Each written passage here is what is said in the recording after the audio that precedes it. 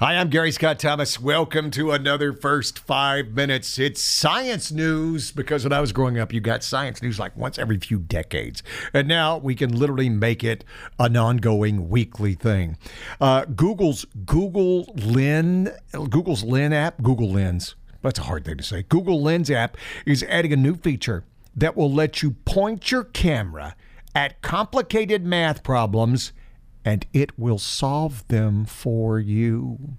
Yes. Now, here's the idea. It's to help parents with children learning. We're all doing a lot of homeschooling, and homeschooling may continue not only with COVID, but some people decided that, it's cheaper and we're going to go that way. So they're thinking this could be a good thing for homeschooling, or even if you're just helping kids when they go to school, that it can solve math problems for you.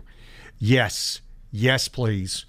It literally happened. I was helping my son with his homework, second grade, and I got to a math problem. I'm like, I do not understand this. So I went into my wife's office, who's the math whiz, and I said, tell me how this works.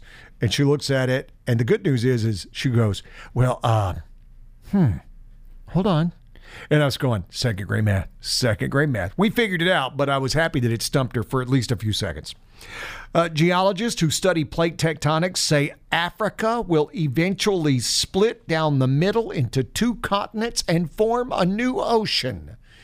Don't be looking for some beachfront property in Africa, though. Probably won't happen for tens of millions of years.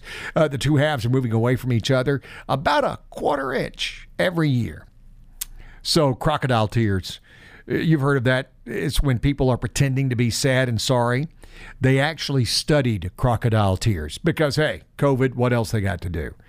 They found out that they're identical to human tears. They're made up of the same chemicals with slightly different mixtures. Basic ingredients are water, mucus, and oil. Now, we don't know if there's any emotions involved in crocodile tears. We have no idea about that. Maybe it's just when things get in their eyes, is able to flush their eyes out because, they don't have any hands. So they can't scratch their little eyes like we do and spread the COVID. I mean, there's that. And researchers at Washington University in St. Louis have turned regular old bricks into batteries. No. They're not newfangled high-tech bricks. These were regular old bricks. What they did is they filled them with nanofibers. So what does that mean? They could store electricity. Here's the hope that one day you'll literally be able to store the energy that your house needs in the walls of the house. How about that? And it makes you sit back and wonder, it took to 2020 for us to figure that out. We've had nanofibers for years, but I guess it just takes time for somebody to go, hey, have we ever stuck the nanofibers in bricks?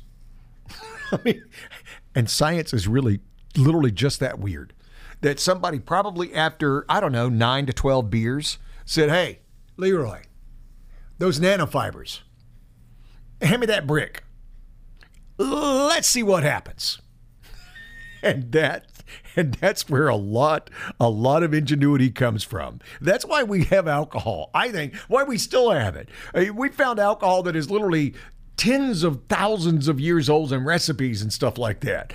I think every now and then we just need that little push that alcohol gives us. And we go, now I'm not saying for people who abuse it and people who have been the victims, listen, I'm a child of an alcoholic. I get it. I'm just saying every now and then, though, you'll get that little wild stray thought. I mean, nobody will be able to convince me that hockey was not created by a couple of drunk Canadians going, oh, yeah? Hand me that stick there, hoser. Yeah, okay, here we go. We're going to get out on the ice, and I'm going to try to shoot this little thing past you right into those open trees there is what I'm going to try to, boom, hockey. You're welcome. Number of sports. Golf the same way. Nobody sober thought golf up. That did not happen. Hey, thank you for joining me. I know you can find podcasts that last for 3 hours. I don't have time to do a podcast for 3 hours. This podcast is bite-sized just for you to use as you see fit. We call it the First 5 Minutes. I'm Gary Scott Thomas.